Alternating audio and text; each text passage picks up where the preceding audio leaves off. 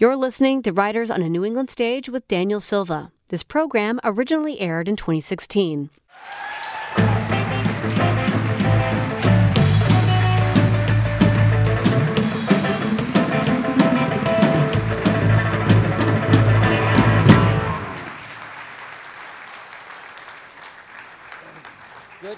My goodness. You know, you might find this hard to believe, but when I'm at home, when I walk into a room, a band doesn't play and really? People don't. Doesn't your wife just sit there and applaud? No, I'm actually a little bit of a figure of ridicule at home, to be honest with you. Just this crazy guy that lives down in the basement. Writes all day? Yeah, they talk about me behind my back. He's writing.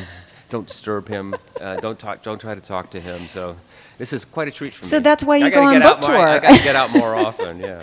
Well, we are absolutely thrilled to have you here tonight. And we are going to, because this is a live broadcast, it's not just this audience who is lucky enough to hear Daniel Silva. You get to see him.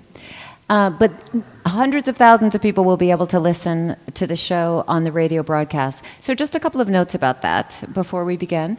One is that I will re-identify myself a couple of times, and it's not because I've suddenly been starstruck and forgotten my name, but it's for the benefit of the people who are listening back home.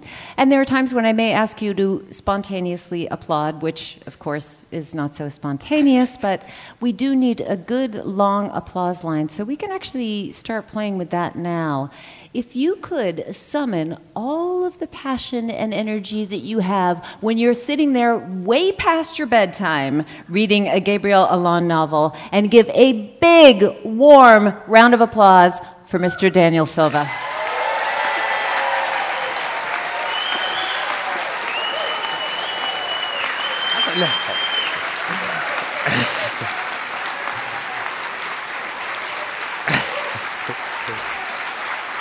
Quite enough. We're going to record that and send it home with him, so when his family makes fun of him, he can just play it on the house speaker system. Well, we are so happy to have you with us. And, I think everybody knows this who's read these novels. Patricia mentioned how topical.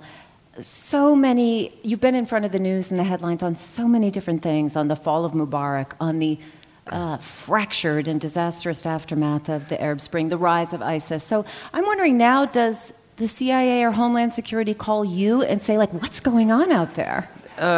No, but I do live part-time in Washington. I have friends who are senators, friends who work in the intelligence business, friends who work in the administration, the NSC.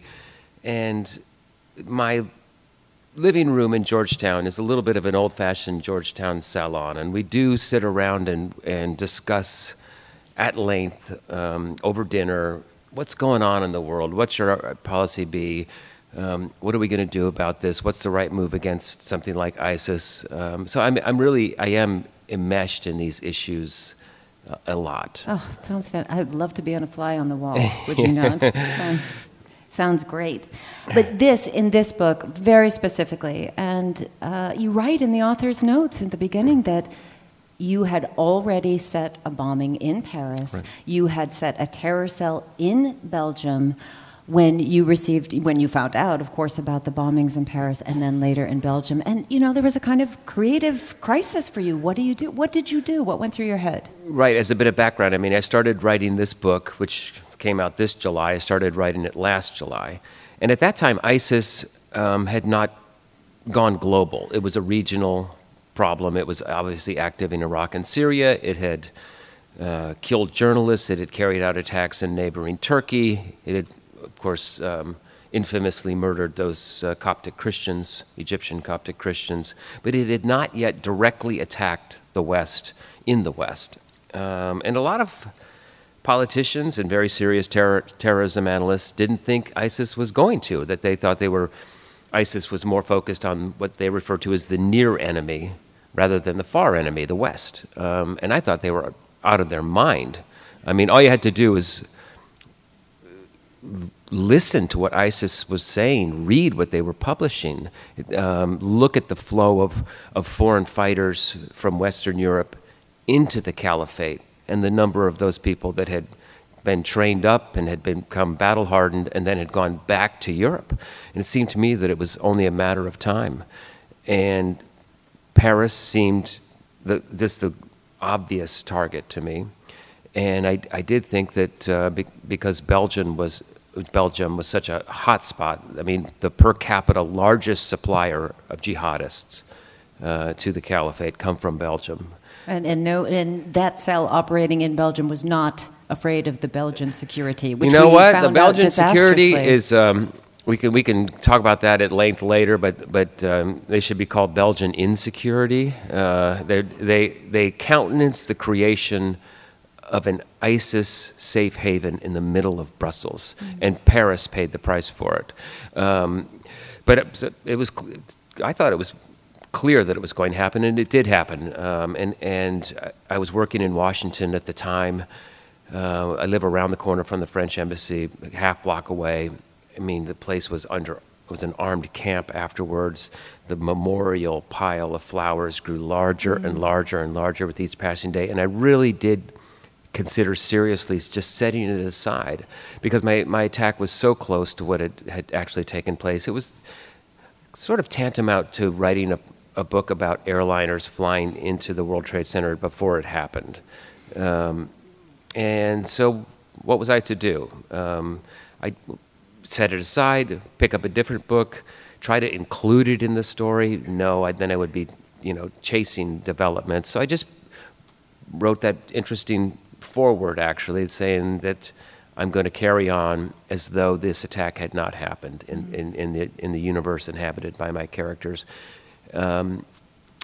because I wanted to finish the book because I wanted to say something about ISIS and the threat it poses to us, and I'm glad I did. But do you sometimes feel like an oracle, that you're making these pronouncements, or No. you're predicting what's going on? I shouldn't say pronouncements. No, I sometimes feel as though I'm the prime minister of the real world. I live in the real world. I see what's going on. I'm not going to sugarcoat it or pretend that the threat doesn't exist, or downplay the nature of the threat or what their ambitions are. And it's all you have to do is listen to them. And I always thought that ISIS was going to be a much bigger threat than Al-Qaeda in the long term.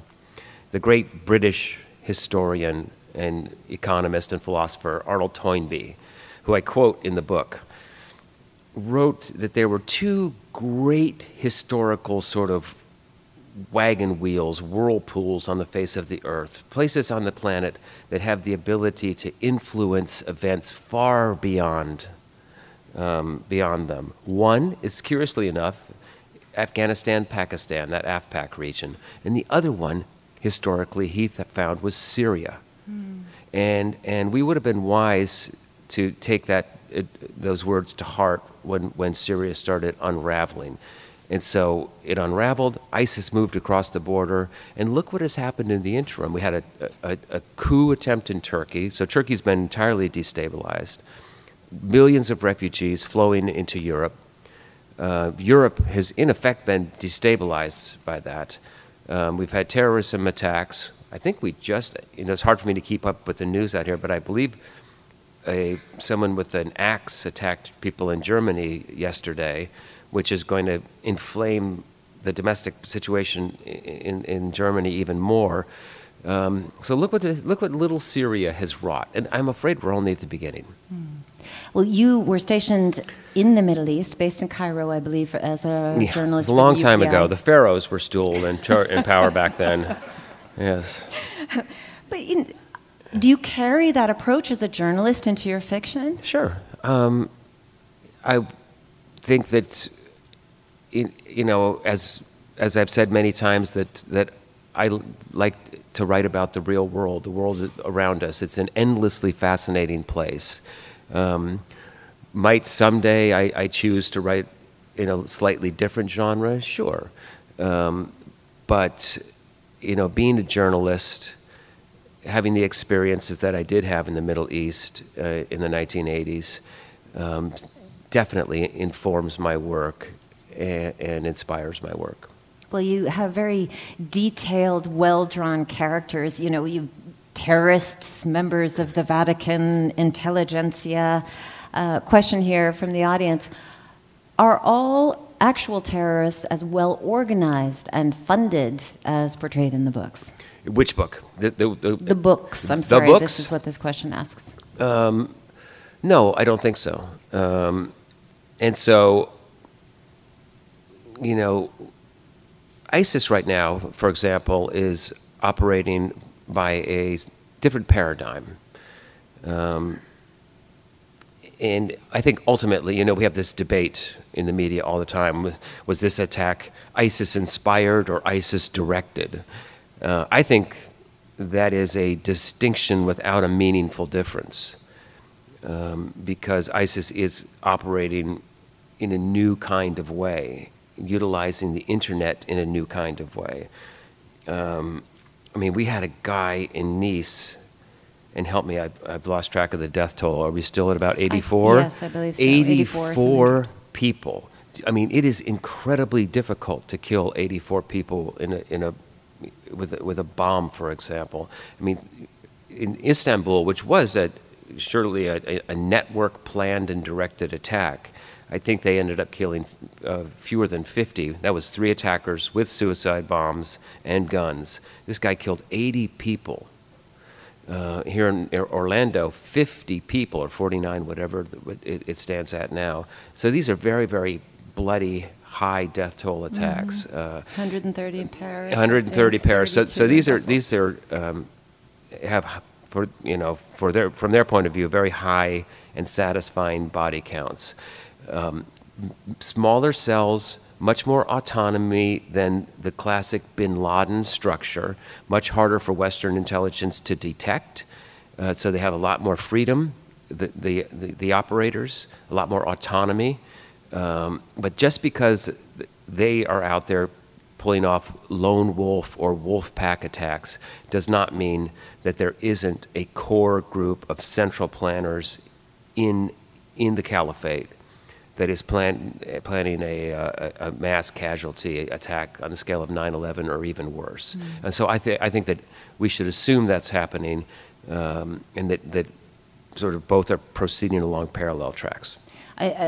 You brought up Turkey twice, so I just wanted to ask this question from the audience, realizing that we are dependent on Turkey for fighting against ISIS.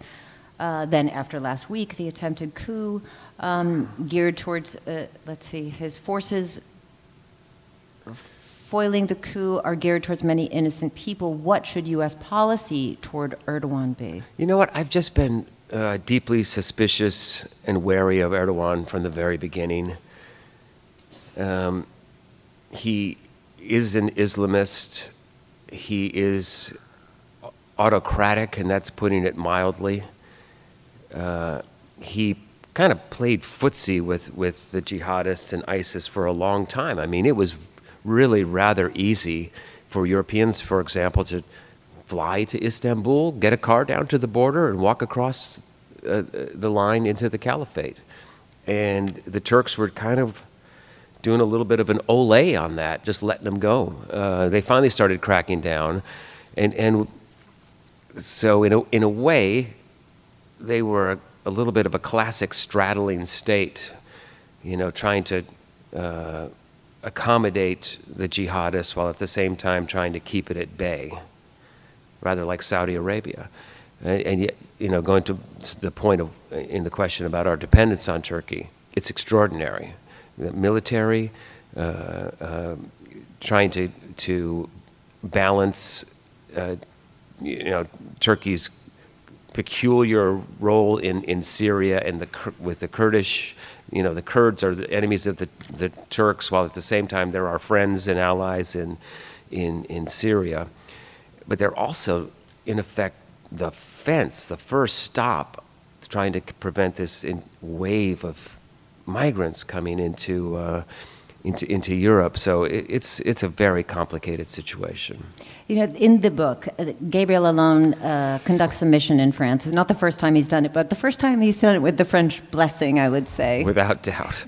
And along these lines of what you were just talking about, we get this very close portrayal of intelligence agencies from various nations working together. Even this very slick Jordanian named Farid, a terrific character. A lot more badasses in great suits in that kind of great Daniel Silva way.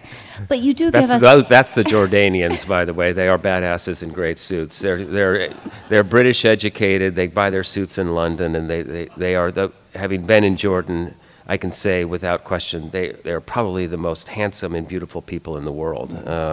And so I try to capture that in the character of Farid Barakat. But to the larger point. Well, you say, I just want to use this line because it's so great. You say, it's not, I may be misquoting, it's not a cooperation that they prefer, but it's sort of like divorced parents of small children who work together for the greater good. Right. Is that how it goes? Absolutely. I mean, it is difficult to operate this is a global movement, and so you have to have global partnerships.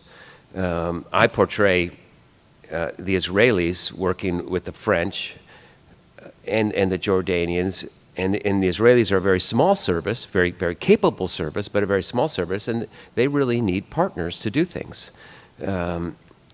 Even the mighty CIA has to work with partners. It has, incredible liaison relationships. That's the fundamental structure of the CIA, is to have great liaison relationships with local services like the Jordanians, the Jordanian GID. Hope they're not listening, but they are basically an outpost of the CIA, bought, paid for, funded by the CIA, and they are a forward operating base for us in the Middle East. And you've got to have these partnerships, and they're not always easy. And I know someone from the Mossad who really did help forge that incredible operational partnership between the CIA and the Mossad that emerged post 9/11. You have to sort of go back in time again to the Pollard affair, where the Israelis spied on the United States. It just plunged relationships between the CIA and the Mossad to a new low. They were never great to begin with, but they really went in the tank after that. And guys working together helped rebuild that trust. And they really do have to work together. CIA and MI6 obviously work very carefully together. MI6 and the Israelis, surprisingly, work very well together. It's not always perfect. You do try to hide things from the service that you're working with. You don't want to betray family secrets. It's never easy. Sometimes mistakes are made, but in this new world, it is very difficult for intelligence services to operate effectively alone. Well, you give us a lot of insight into how this works and a lot of specifics. And we have a number of questions here from the audience that have to do with this idea that, can we assume as readers of the series that we really do have an accurate picture of what's going on behind the scenes in the intelligence world? Look, my primary responsibility as a storyteller is to entertain you. Do I take considerable license when doing that? Absolutely. I mean, you wouldn't want me to write a blueprint, dry rendering of the intelligence world. Are there people like Ari Shamron and Uzi Navot and Gabriel Lana? Of course there are. Very much like them. Do they work with the CIA and British intelligence closely on operations? Yeah, they do. Do I tilt the stories to suit my needs because my hero happens to be Israeli? You bet I do. And I have that right. I could do anything I want to do. But that said, there has to be enough verisimilitude so that the reader has that magical moment where he or she suspends disbelief. And it happens for the writer as well at a certain point when you become invested in the story and you believe the story that you're telling is actually happening or has happened. I think that when I'm at my best and it's really flowing, it's not as if I'm making up a story. It's that I'm just writing down a story that I already know. Do you understand the difference? I think I do. Okay. Although I've never had that kind of magical power. Yeah. Yeah. That's when it's at its best. Well, he's been with you for a long time, Gabriel Alone. So do you find yourself sort of, what would he think, or thinking like him, or, does that ever happen to you? Do you ever approach a problem like, what would Gabriel do? Well, it's because the stories are largely told from his point of view. Yes, I do. I don't write a first-person narrative. I write sort of a on-high, omnipresent point of view that dips into very close Gabriel point of view and very close points of view of prominent characters. But he is my primary point of view, and let me tell you, he's a great character to have as your point of view because he has the greatest pair of eyes of any character I've ever written, because of his artistic talents and the way he sees the world. He gives me the ability to do things on the page that I can't do with anyone else. There's a scene in the beginning of Portrait of a Spy, where he's trying to stop a suicide bombing in Covent Garden in London.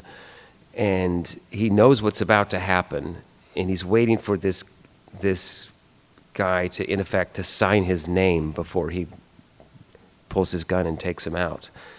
And I have him freeze the image like a still life painting, and then he has the ability to move among these frozen figures. And I tell you, I just don't think I could do that with any other character but Gabriel Alone. Well, let's talk a little bit about his origins, because there are a number of questions here about him. Let's see. One, did you choose the name Gabriel Alone because he is the interpreter for Daniel? Absolutely. I mean, it's one of his roles that he gave knowledge to Daniel. The Archangel Gabriel, is also the messenger of God, the defender of Israel. He prevented Abraham from killing his son on Mount Moriah, which was a scene that was immortalized by Caravaggio, of course. There's Gabriel holding the knife. So he's a lifesaver. He is the Prince of Fire, and I chose that as a title once. I gave that as a title to one of the novels. Readers of the series know that Gabriel has a younger counterpart named Mikhail Abramov. Mikhail is a Russian version of Michael, Prince of, also an archangel. A little more rash. Yeah, well, a little. Yeah, he's the Prince of Ice, and I gave Mikhail very gray eyes like ice, and so there's a lot of biblical and angel imagery within it. And I've hinted numerous times that Gabriel shares attributes of the archangel, or that he might in fact be the archangel. Mm-hmm. How about the origins of the character when it came to you? It came to me through a classic character construction exercise. And I should say from the outset that he was never supposed to be a continuing character. That's the first thing we have to establish right at the beginning. He was going to be a second-tier character in one novel. And, when I was working on the book, I was liking this character that I was creating, and I decided to sort of raise his game a little bit. And I wanted to give him another side. And I thought, I think I might like that side to be even more dominant than what he's done for Israeli intelligence. Because after all, anyone can shoot a gun. And so I was walking down the street in Georgetown one afternoon with my wife, and she says, "Don't forget, we have dinner with David Bull tonight." I stopped in my tracks, and I said, "That's it. I've got it. Gabriel's an art restorer." Now, let me back up. Who's David Bull? He truly is one of the world's finest art restorers. And at that time, he was living around the corner from us in Georgetown. And went to the dinner party, pulled David aside, and I said, "Listen, I've got this crazy idea. I'd like to turn an Israeli assassin into an Italian art restorer. Can you help me?" And he said, sure, no problem. So I went into the conservation lab at the National Gallery the very next day, and I walked through the cipher-protected doors, whoosh, back into this secret lab, and there's a Titian on one easel and a Monet on another, and guys with their magnifying visors retouching the losses, and I'm thinking, oh my gosh, this is it. And the more I learned about the craft of restoration, it seemed to me that it had many things in common with the craft of assassination. And in fact, if you look at the first book in the series, The Kill Artist, title I loathe, by the way, it was thrust upon me, but I structured that book as though the operation were actually a restoration of a painting. They were proceeding side by side, as they often have in the series. And it was serendipitous in a way, a bolt from the blue, and boy, was it a great idea. You know, sometimes it happens that way. It's just so strange, the extent to which Gabriel has become a rather prominent figure in the international restoration community. and we really have to work on the details. You know, I've become a pretty good fictitious restorer myself. I'm not bad. You ever tried? I'm not bad on the really? page, but you know, I have David and others look over the material very carefully, because if we make a mistake, oh my gosh, the heavens are going to open and we're going to hear about it. But didn't I hear something about Gabriel Allon being quoted a few years ago at the Tate Gallery in London? A woman, a very prominent art restorer, was giving a lecture to a gathering of art restorers at the Tate, and she quoted from Gabriel Allon during her lecture. And little old me, in the first book, I wrote a line that she felt was the cornerstone of great restoration. And I wrote that Gabriel's technique, he's known for the lightness of his touch. And I wrote, I'm going to probably goof it up, but that he wanted to come and go from a painting, leaving no trace of himself behind, to come and go without being seen. And she thought, and anyone who knows art and has seen a painting that's been over-restored, it looks terrible. I mean, it looks like a paint by numbers, and it doesn't look properly aged. There's a technique to doing it right, and he's very good at it. And she just thought that was the best description of a good restoration that she'd ever read. She used it as a teaching tool. Well, as a member of the audience asked about that, the question that I just asked about, and he said, as a painter, I find Gabriel the Restorer totally believable. Mm-hmm. But I just have to share a terrific line from a story about David Bull, Washington Post. Yeah. David Bull has never killed a man, but he is Daniel Silva's secret weapon. It's so great. But you know, he makes clear that he never interferes with your prose or your plot, certainly. No. But have you ever disagreed on anything? Has he just said no? No. He consults on the art, and then sometimes when art plays a really big role in the actual unfolding of the plot, you know, he introduces me to people in the business. It's a dirty business, okay? It is a dirty business. Art restoration? No, art. The business of art. And so over the years, I've had a lot of fun with this group of characters in London, set within the London art world.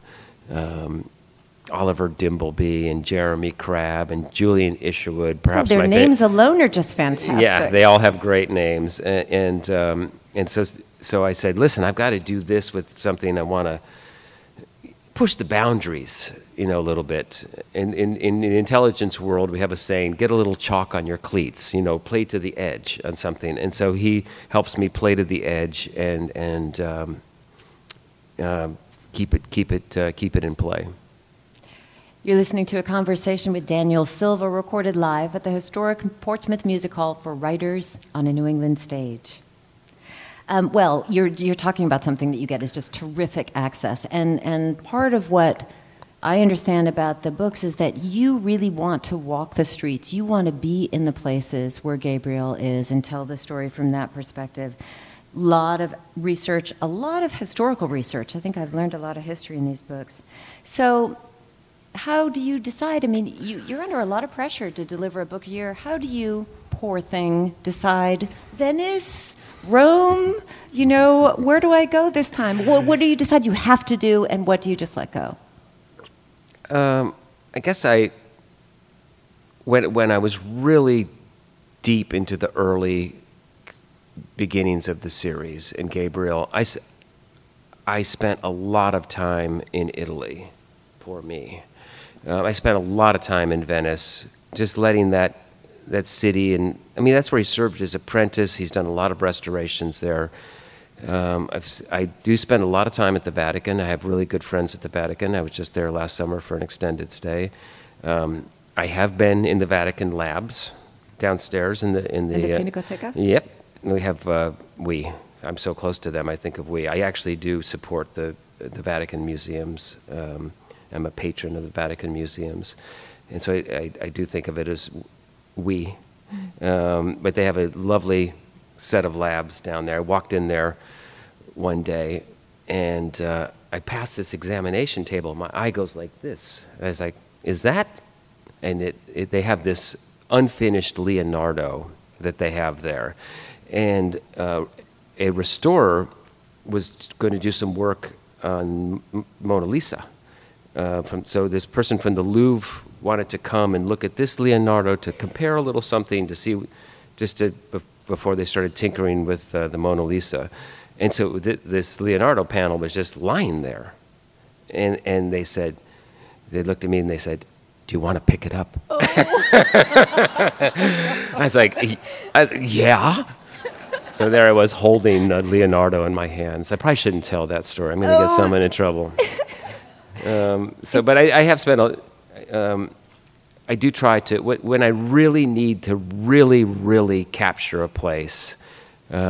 Moscow Rules was a book that I spent a lot of time living out of a suitcase. I was in Russia for as long as my visa would allow me to stay there, stayed in the.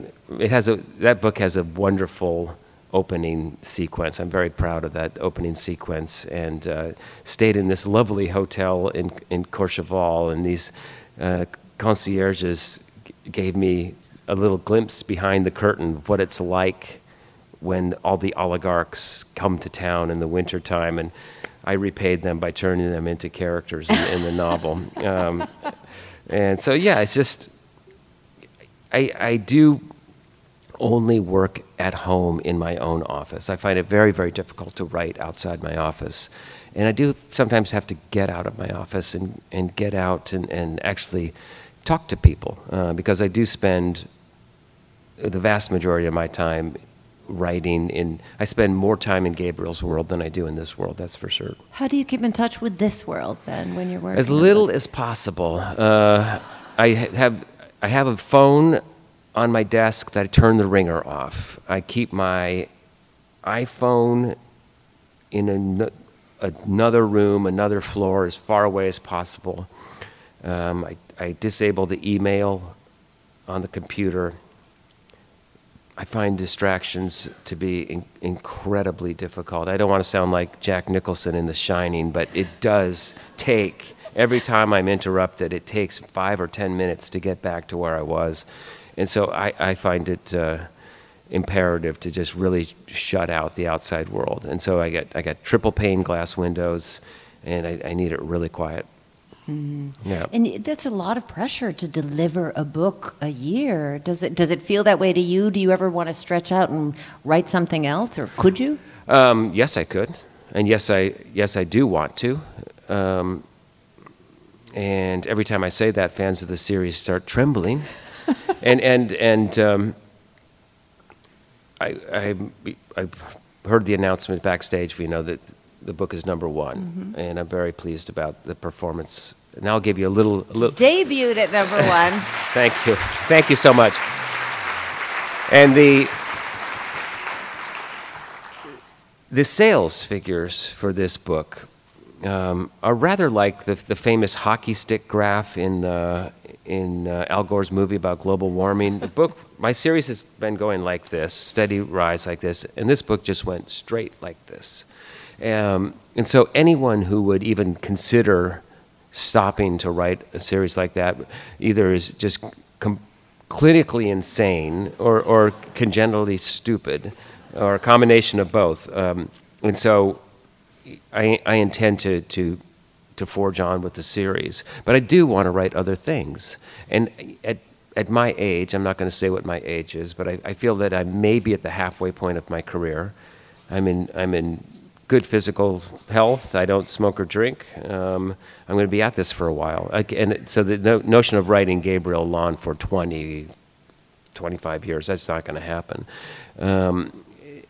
But I do feel an obligation to my fans, because I have passionate fans, and I guard them jealously, and I'm indebted to them, and I love them, each and every one of them, to continue writing Gabriel Lawn books. And so I come to the conclusion that the only way for me to write something else is to actually publish 2 books a year. Wow. And that could happen sooner rather than later. So when you're on book tour now, the book has just come out. Are you scheming the next book already, or is it already started? Oh, it's already started. You start it in March or whenever it goes to I the started. publisher? I finished basically all the work on The Black Widow right around May 20th or 25th. I'd have to look at my calendar. The modern printing techniques allow us to push our deadlines. In the old days, back when dinosaurs roamed the earth, when I started, we had to finish the book up and get them shipped much further out. Now we're very, very quick at printing books and bringing them into the market, so we can do it much closer to the deadline. I walk a tightrope every year. But as soon as I finished this book, I literally started the next day on the next book. Wow. Jeez. Well, we're very glad about that, actually. It's what I do. Thank you. It's what I am. It's who I am. It's what I do. I just am happiest when I'm working on something. I don't think writers should really take long breaks. It's okay if you're actually thinking about something, but I've never really been comfortable letting the fields go completely fallow, and I actually get really antsy if I'm not working on something. Well, we have a number of questions here about what will happen to Gabriel. He's been for some time fighting becoming the head of the office. Well, I can answer that right now. He becomes the head of the office at the end of this book. No spoilers. Big surprise. Gabriel survives this one, and he is now the chief of the office. But someone here says he's not a desk person. No, he's not a desk person. And Ari Shamron says to him in this book that I expect you to walk and chew gum at the same time, meaning he wants him to be an operational chief. And so I think that he's going to feel exactly the way he has felt on the page in the last 2 or 3 books. Well, readers will discern almost no difference. Well, supposedly... Except he has to attend cabinet meetings. Oh, keep going. And he's not happy about having to attend cabinet meetings and sit in a room full of politicians. Who would be? But that's going to be part of his weekly routine. And the prime minister can call him anytime he wants. And prime ministers, I have learned, because I've actually had a relationship with a couple of them, in Israel, most of them come from military backgrounds, first of all. Netanyahu was a special forces soldier like his brother Yonatan, who was killed at Entebbe. They know this sort of stuff inside and out. And unlike our president, an Israeli prime minister will sit with the chief and maybe the operational chief and go over every single operational detail of a major Mossad operation. And they know these things inside and out. So it's going to give me a lot of interesting things to play with in the future. Well, he is supposed to take this desk job, but he gets called back into the field in The Black Widow. Right. What draws him back? I'm going to be careful of that because it's not in the flap copy and it's not made it into any reviews in published material. But there is an attack in Paris, and Gabriel knows one of the victims, and French intelligence is aware of the fact that he knows one of the victims, because one of the victims bequeaths to him something of great value. And this forges this unlikely bond between Gabriel and French intelligence. And it is unlikely because Gabriel, let's face it, has done some really naughty things on French soil over the years. He killed Ivan, he killed Zizi, he and Christopher Keller tore up the place looking for Madeline Hart and the English girl. He killed the father and son Al Khalifa. The Garda Leon blew up while he was inside it. So he's got a checkered past that they've got to sort of get past before they can start to operate. And one of the things I explored in this relationship is how close French-Israeli ties were at one time. In the Israel's infancy, it was really France that it was Israel's closest Western ally, especially when it came to military and security issues. The French supplied the Israeli Air Force. They supplied them all kinds of weapons. They, in effect, supplied them with necessary components to give Israel a nuclear arsenal. Oh, wait, we're not supposed to say that. We don't have a nuclear arsenal. Israel doesn't have a nuclear arsenal. Sorry. Erase that. And so the relationship was very, very close. And then France got entangled in Algeria. France wanted to improve its relations with the Arab world after the war in Algeria. And when the Six-Day War erupted in 1967, France, in effect, sided with the Arabs, and that was it. And so it's been a long way back. And it's a very tense relationship in real life between Israeli intelligence and French intelligence, for the very simple reason that France has always been, as I portrayed in the series, an important operational theater. Everyone is there. Everyone was there in the 70s. Lots of terrorists, lots of Palestinians, and Israel was, in effect, forced to operate in France and carry out, do things in France that made the French security service and the French government angry. I guess that's too bad, but it happened. And so relations are fraught, as we say. And the other thing that's going on is that, look, there's a lot of anti-Semitism in France. I'm not breaking any news here. It's started this new wave in around 2000. It has its peaks and valleys. It sort of rises and spikes and falls in relation to what's going on in the Middle East. If there's a flare-up in Gaza, acts of anti-Semitism spike in France. But suffice it to say that there are many thousands of acts of anti-Semitism committed in France each year, ranging from property damage to graffiti to vandalized gravestones to physical attacks, in some cases murder. And each year, thousands and thousands and thousands of French Jews are packing their bags and moving to Israel. And I pose an interesting question at the end of this novel in the afterword. I wonder, can anyone name any other religious or ethnic minority that is fleeing Western Europe? And the answer is quite obviously no. In fact, these French Jews who are leaving are swimming against the tide because hundreds of thousands of people from the Middle East are trying to get to Western Europe. And they are deciding to take their chances in Israel instead because the situation has become that bad in France for the Jews. And I think that in a very real sense, they were the canaries in the coal mine. They were under pressure. Let's just say something, let's get something straight. Yes, there is some good old-fashioned French anti-Semitism at work. But the overwhelming majority of these attacks emanated from the Muslim community.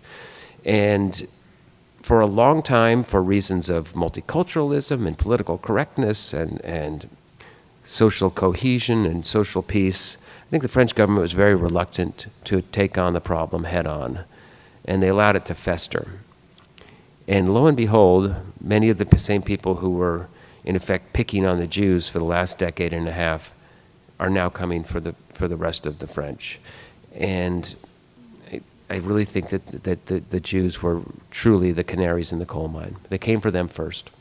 Well, there is a fascinating character in this novel that you introduce. Her family left France. Correct. To move to Israel. She's a doctor. What do you want to reveal to her about us? Well, her name is Natalie Mizrahi, She is an emergency room doctor at Hadassah Medical Center. As I say, and I spent a couple of days going through that hospital end to end, top to bottom, in preparation for writing her character. I can tell you that Hadassah is prepared for the end times, for the apocalypse. It's in a very rocky valley in West Jerusalem. They have gone 4 or 5 layers down into the ground to build operating theaters that are safe from chemical and nuclear attack, that I got to go down into these space-age operating theaters, extraordinary places. And so that sort of serves as the backdrop for this woman. It's a remarkable place in that it's the level 1 trauma center in Israel, and it cares for both Arabs and Jews. And on the very day that I was there, it was really when this stabbing, vehicular assault wave was really starting up. And you'll see a little description of it in that chapter, but they had a situation where a guy started stabbing people with a knife, and then a passerby, Israeli citizen, tried to stop him and was grappling with him, and he had a gun. The Israeli police arrive on the scene. They don't know who's who has the gun, what's going on. They shoot both of them. So the poor guy who intervenes gets shot.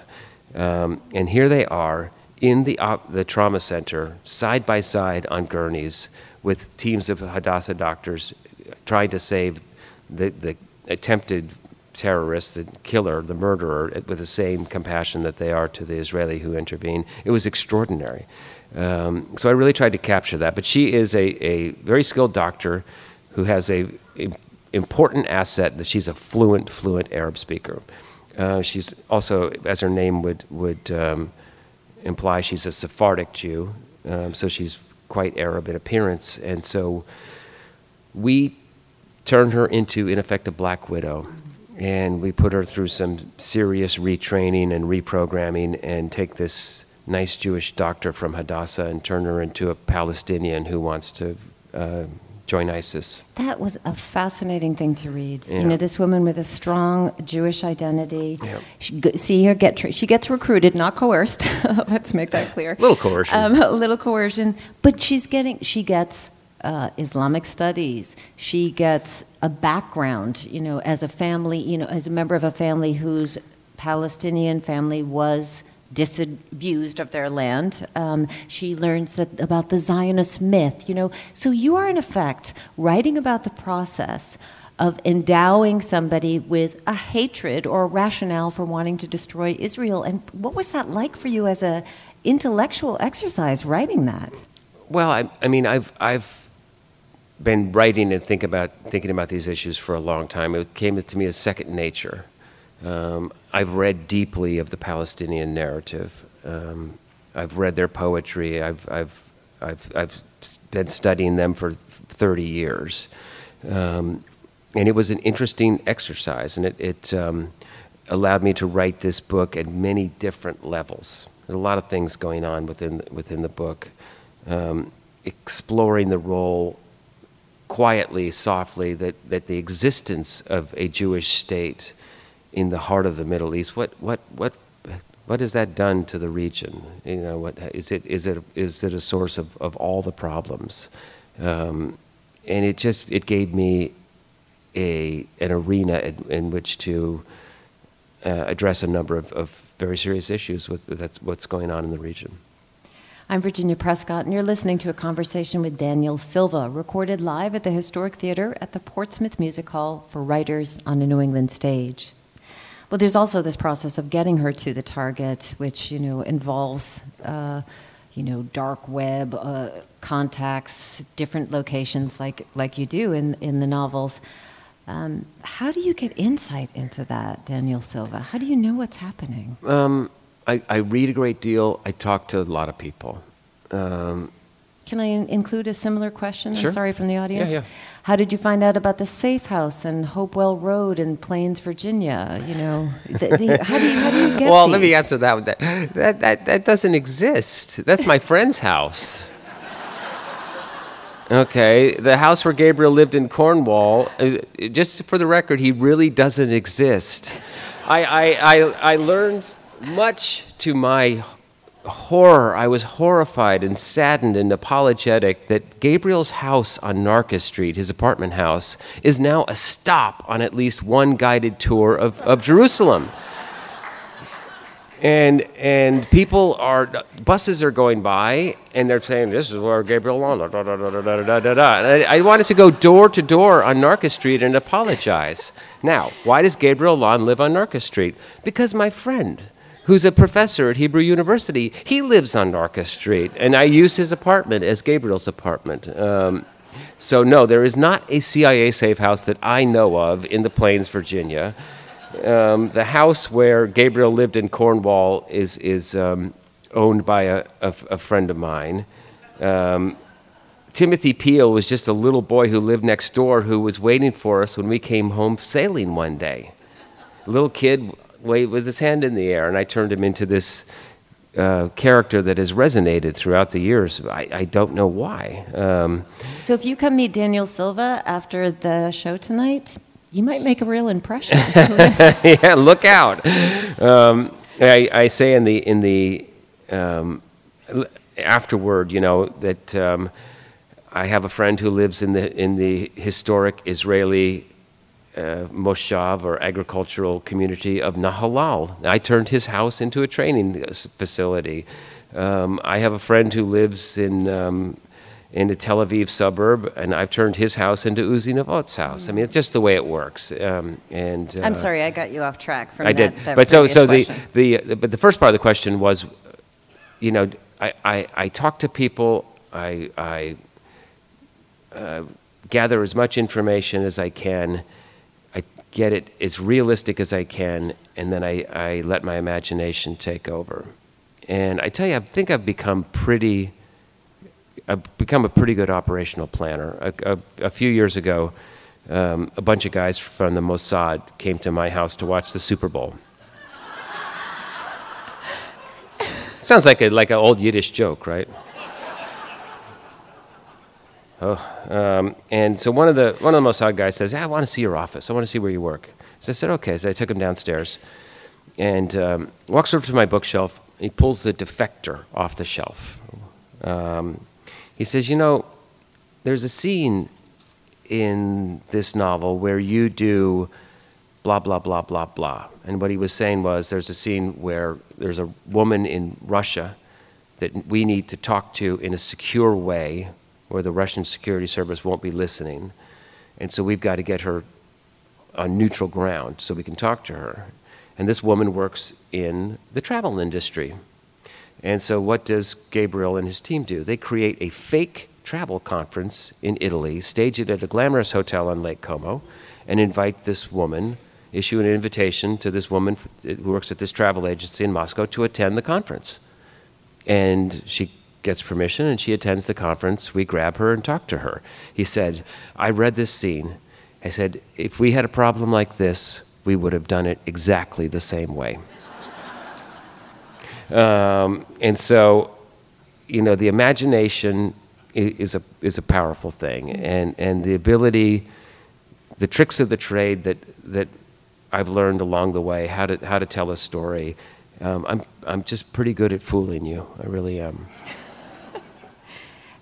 The question here about does Gabriel Allon have any serious character flaws which jeopardize his critical mission?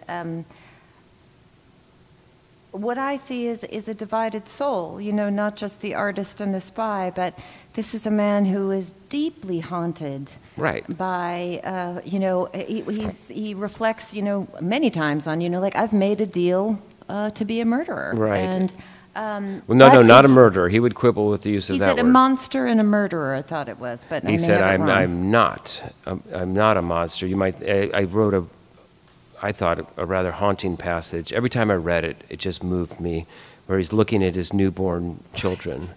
And in his home, I've referred to it often, is a painting that his first wife painted when he came back from Operation Wrath of God in 1975 after being out of Israel for 3 years, hunting down Black September members. And he doesn't even look like himself. He looks like he's just wasted. And he's trying to decide in this moment, what am I going to tell my kids about who I am, what I do? And there are a lot of people in Israel who have to make that decision, what to tell their children about the things that they've done. It is a tough neighborhood, and the only way that it survives is to have people like Gabriel out there at the sharp end of the spear.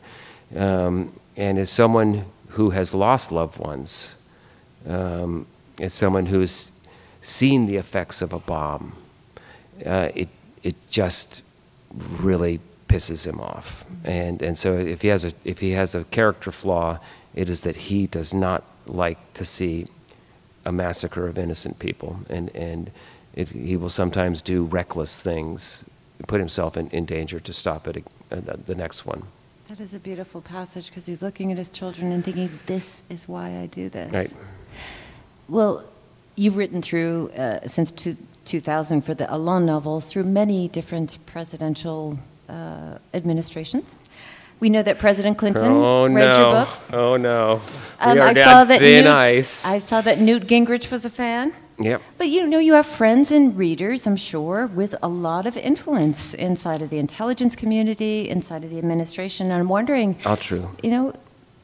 Is this book a warning? Are you looking for an outcome? Are you looking for a response? No, not a warning. But look, I think that the current administration, if given the chance, if they could rewind the tape, I think they would have made some different decisions along the way. I think that in hindsight, it would have been better to leave a residual force of about 5,000 to 10,000 American troops in Iraq. It would have been better to be a little more proactive in the early days of the Syrian civil war. Arnold Toynbee would have advised us to be careful if Syria spins out of control. But this president wanted to put the Middle East in his rearview mirror and conduct the Asian pivot, and no more wars and no more American boots on the ground in the Middle East. All noble wishes, okay? We've been at war for a very long time. And those were, in hindsight, mistakes. They were mistakes. They were miscalculations. And then I think he'd do anything to take back that phrase, the JV team. I do. That reference he called the ISIS the JV team. And maybe he was trying to belittle them, but I think that those words came back to bite him, and I think he wishes he could take that back. And he also said that ISIS was contained on the very day before they attacked Paris. And I think that the administration overlearned the lessons of Iraq when it came to Syria and underlearned the lessons of Iraq when it came to Libya. And so we were too cautious in Syria, and now we have complete and utter chaos. So we were too aggressive in Libya, so we decapitated the regime, Gaddafi dies, and now we have a complete and utter disaster on our hands in Libya, and, by the way, a very active ISIS network of several thousand members there in Libya. And so, we might long to leave the Middle East, to put the Middle East in our rearview mirror and turn to other issues, but I'm afraid that you can't leave the Middle East, because the Middle East is going to follow you home. And I do believe that it is better for us to be active there and working against them out there, rather than trying to harden every target here in America and trying to catch them at the last possible second. You're going to get hurt in the long run. You're going to get hurt. We've gotten hurt a couple of times. So when it comes to ISIS, yes, we are squeezing them. They are slowly losing territory. But, John Brenner said the other day that while they are losing territory, we have done absolutely nothing to degrade their ability to carry out terrorism operations. And I think it's helpful to think of the international jihadist movement is rather like a water balloon. And, if you squeeze a water balloon, it often doesn't break. It just bulges out someplace else. And that's what's going to happen with ISIS. It's if they lose the caliphate, which they might, but if they lose all the lands of the caliphate, it's probably going to morph into something more like Al-Qaeda, and with many, many thousands of adherents and followers. Well, we are out of time, but I want to end on a more positive note. Okay. I mean, everybody here, I'm sure you're here because you love Gabriel Allon, and, maybe the neighbors at 16 Narca Street aside, we love him, we're happy he's here. What has he brought to you? The personal relationships that I have formed because of the character, the friendships that I have because of the character, are just very, very special to me. And, when you write about Israel, which was not my intention, it wasn't my intention. I thought it was going to be very difficult to make an Israeli character a truly mass market character. I mean, no one is more surprised every year when Gabriel Allon ends up at number 1 on the bestseller list than I am, because I didn't think it was possible. The material is infused with such a historical fire that I'm glad I've had this opportunity to wrestle with it for a few years. I'm not sure how long I'll continue to wrestle with it, but it is my passion. I love the history and the politics in the Middle East. I love art. I'm a Holocaust historian, and I'm a member of the United States Holocaust Council, Museum Council. And so in its own way, for me, the Gabriel Allon series allows me to indulge all my passions, and it's a guilty pleasure for me to write it, and I'm just pleased that people actually like to read it. Well, before we end, I want to read and thank a couple of people who put together this production. The Music Hall executive producer is Patricia Lynch. The Music Hall producer, Margaret Talcott. NHPR's president, Betsy Gardella. Our broadcast producer tonight, Molly Donahue. NHPR's digital producer, Sarah Plord. The Music Hall production manager, Jana Morris. The Music Hall live sound and recording engineer, Ian Martin. Music Hall director and band, Bob Lord, and Dreadnought sounded fantastic tonight. And you can see live stage photography of this event from Clear Eye Photo that will be posted in just a couple of days. But the most important person to thank tonight, Daniel Silva. Please join me in thanking him. Thank you. Thank you. Thank you.